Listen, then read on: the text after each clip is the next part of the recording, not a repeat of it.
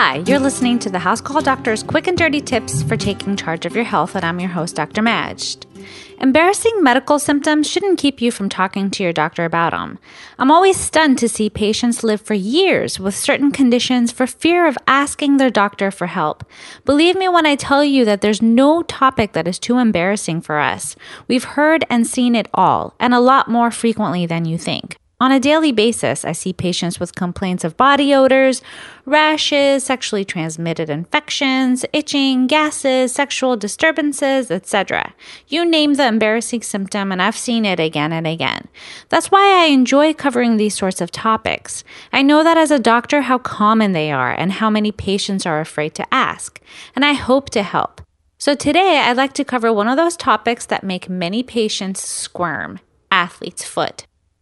This podcast is brought to you by Audible.com, the internet's leading provider of audiobooks with more than 100,000 downloadable titles across all types of literature, including fiction, nonfiction, and periodicals. For a free audiobook of your choice, go to audiblepodcast.com/housecall. So what is athlete's foot? Well, the culprit of athlete's foot is not a virus or bacteria, but a fungus. The technical doctor's lingo for athlete's foot is tinea pedis. Despite the name, athletes aren't the only ones who experience athlete's foot. The reason lots of athletes tend to contract this fungus on their feet is because they break a serious sweat, and they tend to walk around barefoot all over the locker room and shared public shower areas.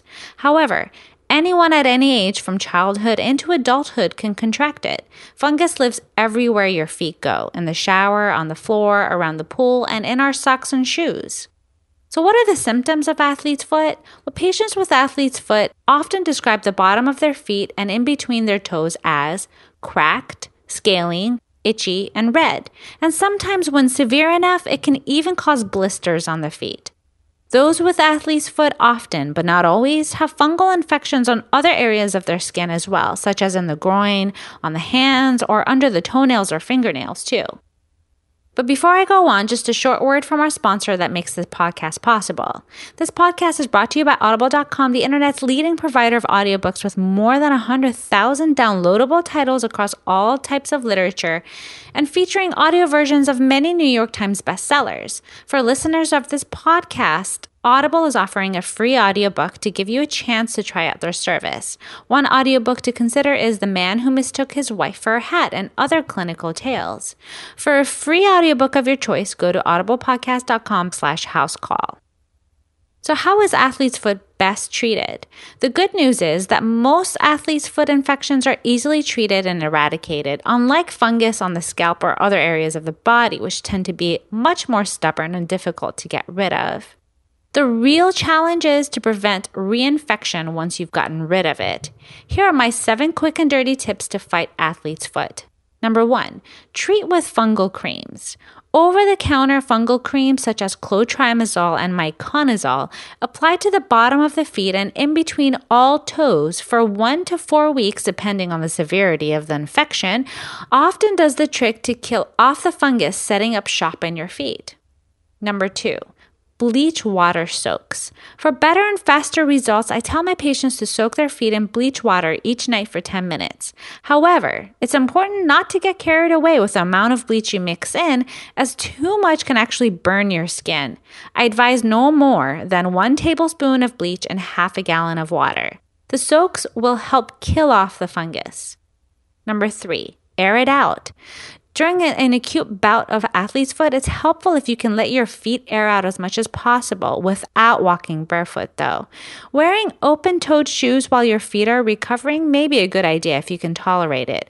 Unless it's winter and you live on the East Coast, then I completely empathize. Number 4, avoid sweats. Fungus loves moisture and heat. Keep your feet as dry as possible. If you happen to be an athlete or work out heavily, this may be more of a challenge. Pour a dash of antifungal powder on your feet before putting on your socks to help keep them dry. Carry extra pairs of socks with you and wash your feet with soap and water and change your socks frequently if you tend to break a sweat. Change your socks at least once a day, whether or not you sweat. Number 5, avoid walking barefoot. Carry a pair of slippers with you when you go to the gym, locker room, pool, hotels, especially the hotel showers, or any public places. And avoid walking barefoot even in your own home, whether or not you have athlete's foot. These measures will actually help prevent reinfection. Number 6, bleach your socks and shower. I also recommend that anyone inflicted with a fungal infection of the toenails or feet bleach their socks and the bottom of the shower or tub once a week routinely. Again, the real challenge lies in prevention of future outbreaks, not so much the treatment. Number 7, treat close contacts. If you live with or come into direct contact with someone who has a fungal infection, encourage them to get treated right away. This way, they can't pass it off to you or to someone else.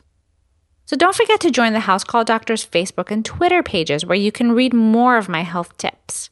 Please note that all content here is strictly for informational purposes only. This content does not substitute any medical advice and does not replace any medical judgment or reasoning by your own personal health provider. Please always seek a licensed doctor in your area regarding all health-related questions and issues.